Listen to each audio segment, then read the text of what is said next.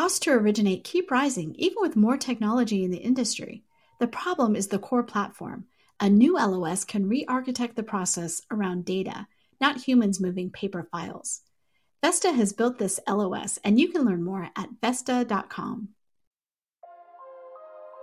Welcome, everyone. I'm Diego Sanchez, COO of HW Media, filling in for Sarah Wheeler while she's on leave.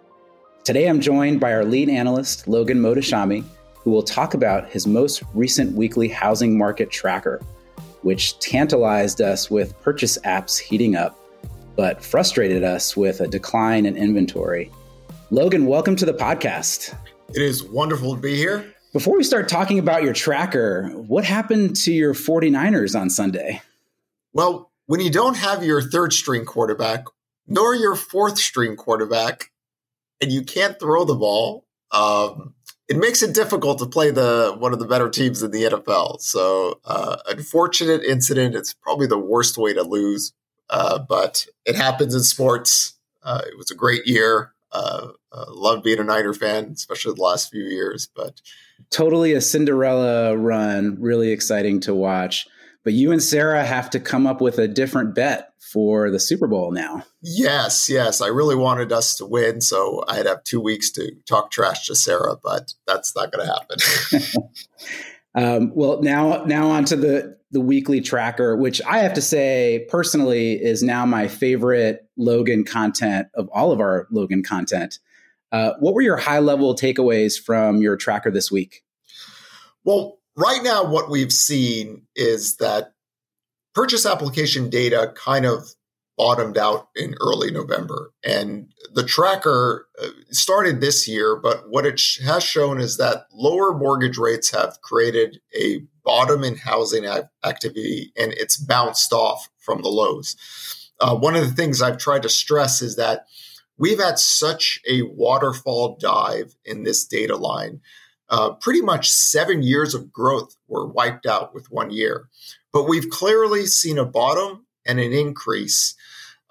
Today, purchase application data actually was down 10% week to week, and we'll put that in the tracker for next week. But we've seen this data line grow, which means as of now, 30 to 90 days after November 9th, we should see it fall into sales. And in the tracker article, we talked about that pending home sales is up for the first time in a while.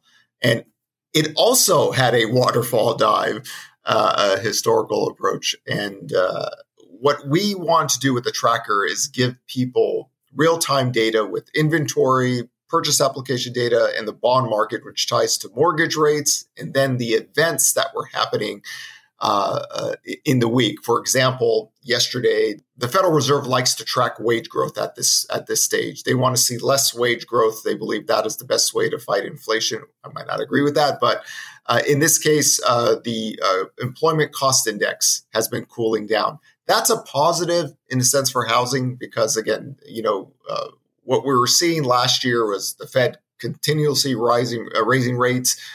Doesn't know when it's going to stop, just wants to, put the economy into a recession because that was the talking points last year, that we needed pain, that a job loss recession is going to be the most important. And yesterday is just a string of data to show that the growth rate of inflation is cooling. They don't have to, raise rates enough to create a recession. Some people are saying we need 6-7% unemployment rates to beat this. No, it's already happening now. You have to give it some more time. Let supply come up and demand softening up will have the growth rate of inflation. So far this week on that front, that's a positive. We're going to have the job openings data, the jobs data, the initial claims. These things are actually crucial for housing because they will impact the bond market. But clearly since November, we saw that bottom in activity and we've been slowly rising. And in 30 to 90 days, these sales data will start to catch up to the forward-looking tracker data. So our friends at Altos Research track the weekly inventory for us, and we include that in your weekly tracker. We're a little bit frustrated this week by inventory continuing with a small decline week over week. What do you think is happening there? Traditionally about now, I would say pre-COVID, inventory has the spring rise. But inventory had been falling a little bit faster than I thought earlier in the year we would see. And then we had a pause. We had one week of an increase and then a small decline. And now we're having another decline. For my work, one of the things I try to stress is that inventory should be also looked at as demand, because a traditional seller is a traditional buyer. So when that seller feels comfortable to list, no matter where rates are, most likely they're going to sell that house, buy another one. So getting inventory levels back toward 2019 levels to me is a positive. It's not a negative. I know some people look at that as a negative. We should be starting the seasonal push in inventory. And again, I always try to stress, all these people who list their homes that are primary resident owners, they feel comfortable about selling and buying something else, especially now that mortgage rates have stabilized. Last year was so chaotic that you can't have a functioning housing market when you go from 3% mortgage rates to 6.25%, from 6.25% to 5%, thinking, okay, now we can do it. Then from 5% to 7.375.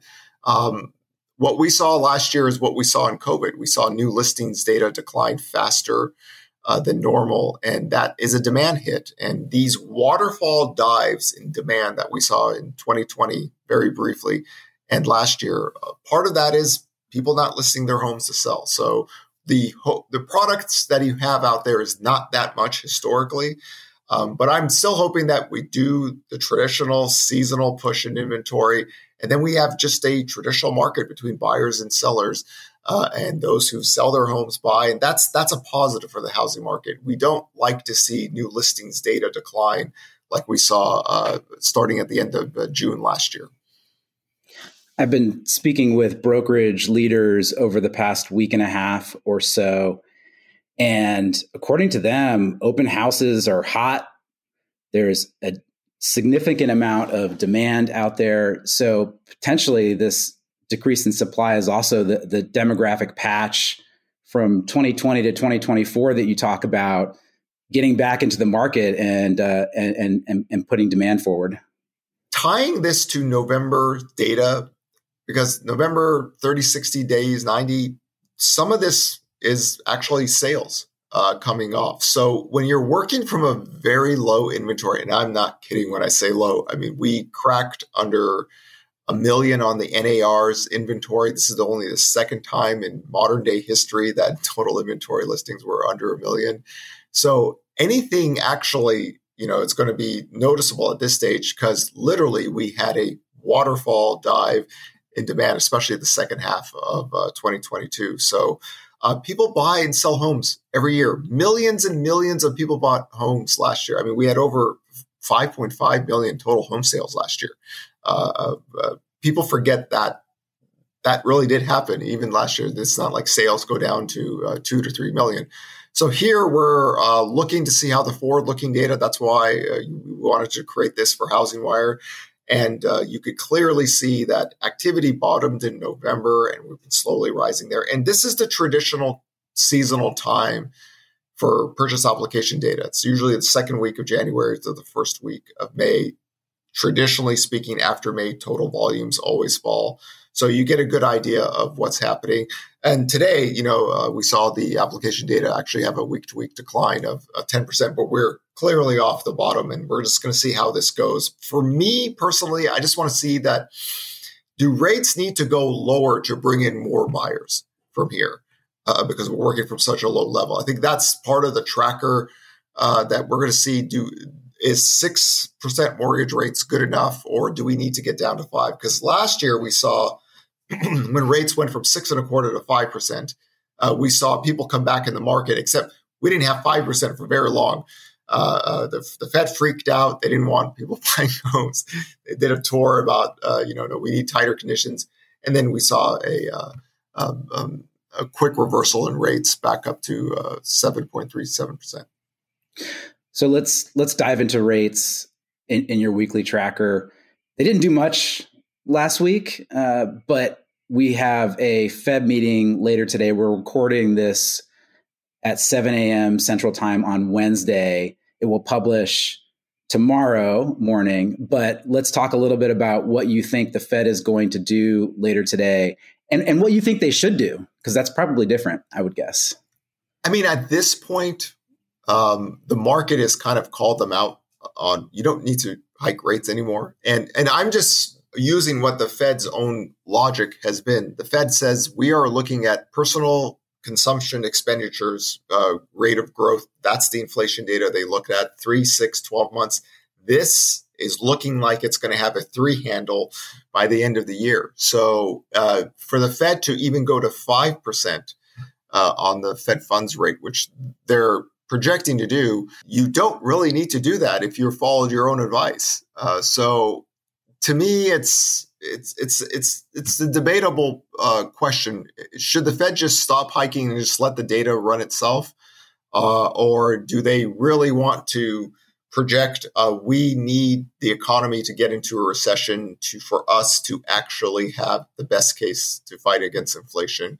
If the growth rate of inflation is falling, the worst case for the Fed rate hikes is a quarter hike 3 more times, and that's it. And they let the data run.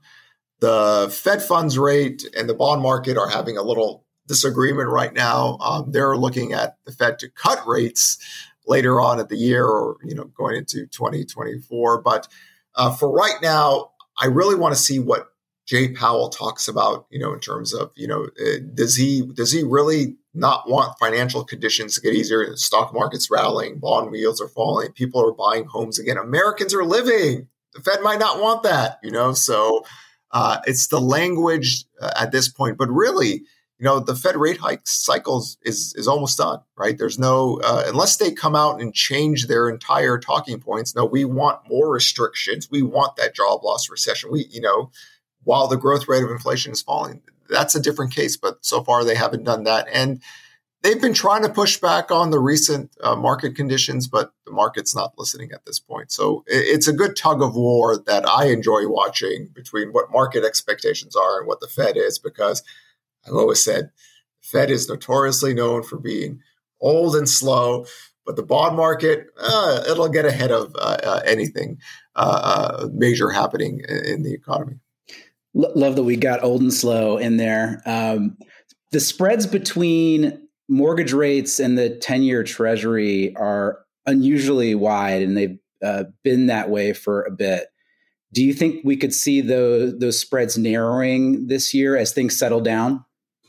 They've narrowed recently. They're still historically wide. I believe when we really get a full-blown reversal, or as people say, a Fed pivot, then the spreads will get noticeably better at that point. Until then, I expect the spreads to stay wide. They've gotten better recently, but the Fed really pushed the lever, this time with the Fed rate hikes. And, back kind of in the fall, when the dollar was getting so strong and the IMF was complaining about Fed rate hikes and London was about to lose its pension funds. When the dollar gets really strong, all hell breaks out in the world. So countries were selling treasuries, bond yields were going up. Unless the Fed comes out and says, listen, we need to do X and we need to be more tight or restrictive. I think the worst case is done with the volatility. But the question now is the labor market. Right now, at least for me too, the Fed pivot doesn't happen until the labor market breaks. And the labor market doesn't break until initial jobless claims happens every Thursday. That gets to 323,000 on a 4-week moving average. That, again, I think would be a noticeable change in the labor market. It's also a level that's going to be very hard to get to until the labor market breaks. When that occurs, then you'll see a total dynamic shift in the bond market. Because I always tell people, if the labor market is still solid in the sense that, people say, well, the tech companies are laying off X people. Well, there's also 155 million people working still. So to get the labor market to really break, you need continuing claims and jobless claims to rise together in a noticeable fashion. It hasn't happened yet. The Fed truly, well, at least half of them truly believe that to fight inflation, people have to lose their jobs or job growth. The labor market has to get weaker. And this is the contentious battle right now that we're having at this stage of the cycle. Because for some of us, we always want to avoid a recession at all costs, right? Recessions are not needed in the sense to defeat inflation. The best way to defeat inflation is always to get more supply, because that supply sticks. To destroy inflation by demand destruction, you actually need, you're going to hurt the future production of supply. So hopefully the growth rate of inflation falls, the Fed just goes with that, and we keep this economy expanding. Then lower rates helps housing. Housing is the one sector that's truly in a recession.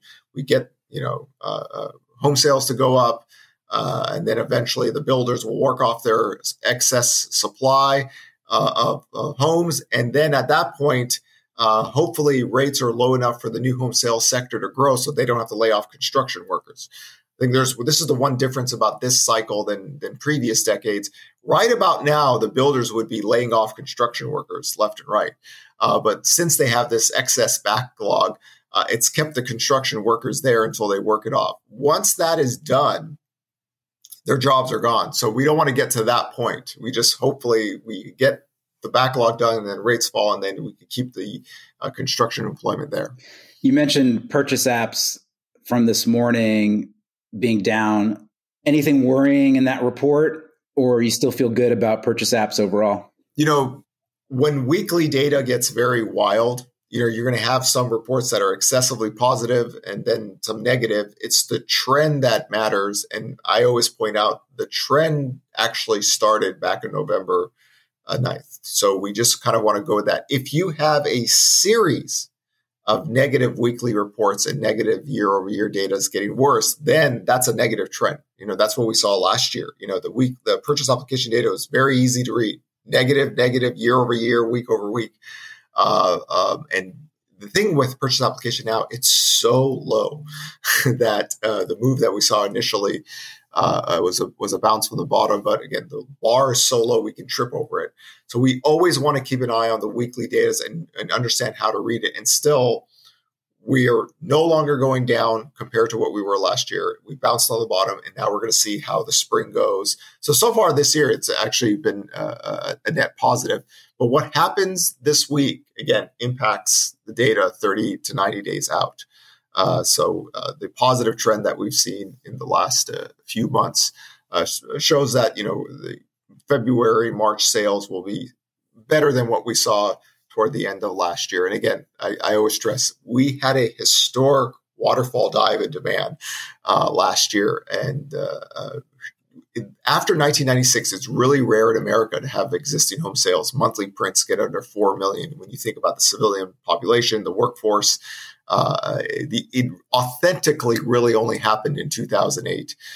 So we were kind of hitting that bottom area right there. And we're going to bounce off there. It's how do we continue this? And this is why the weekly tracker is here, to keep everyone updated on what the market is doing, because it's a series of data lines. Data, numbers do not care what people's ideological takes are. They just a series of numbers. You go with that, because numbers over people should always be the thing. And the trend is my friend. Yes. How are you feeling about a soft landing? When I wrote the 6 recession red flag article on August 5th, before I made a presentation to the conference board on this, there's 2 things that I talked about that can create a soft landing. Number one, the growth rate of inflation falls and bond yields fall. So rates fall. That's happened. So the second aspect of that is the Federal Reserve stops hiking, gets more accommodative, and then starts cutting, kind of like what they did in 2018. In 2018, they stopped hiking and then they started cutting, and then the recession data went away. The data got better in 2019 in the second half. So that's the second aspect. The first aspect has actually happened. So it's really important. So whenever you write a model and you give a recession model, and then you actually outlay the 2 things you need to see to prevent it, have a soft landing. If one of those things happen, it's a positive, right? Because you never want to have a job loss recession, right? Because recessions are bad.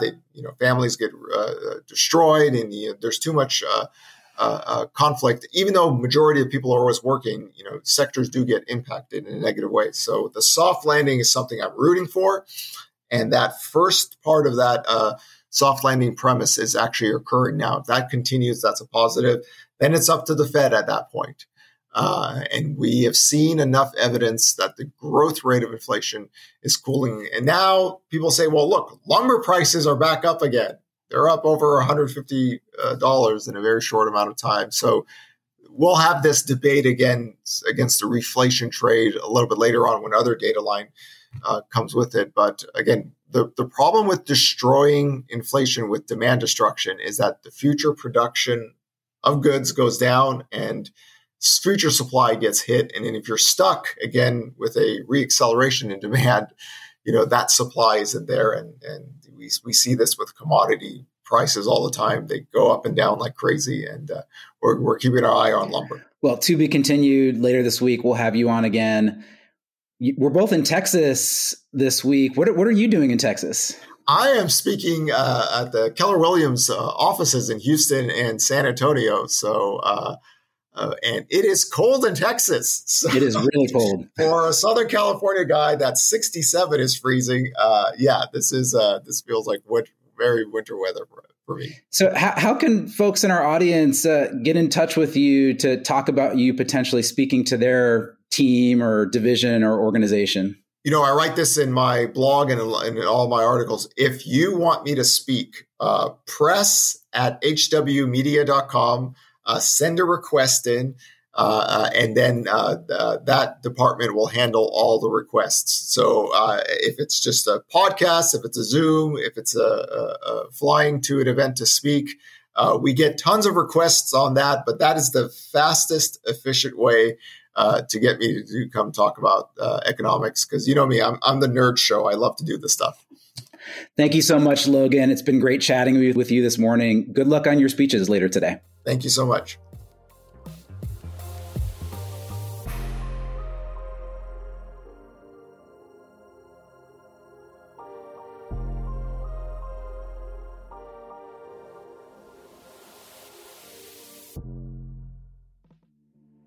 Success might look different this year, but it's out there for those willing to work for it.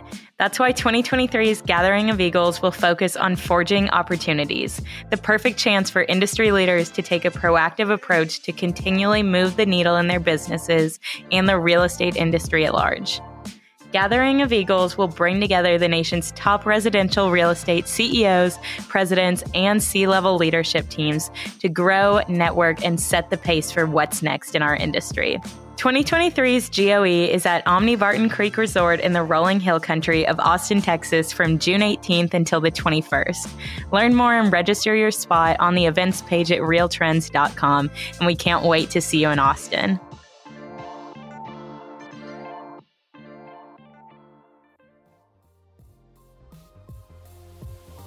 Thanks for listening to Housing Wire Daily. If you haven't already, we'd love for you to take a minute to rate the show and leave a comment. And make sure to tune in tomorrow for more news and insight.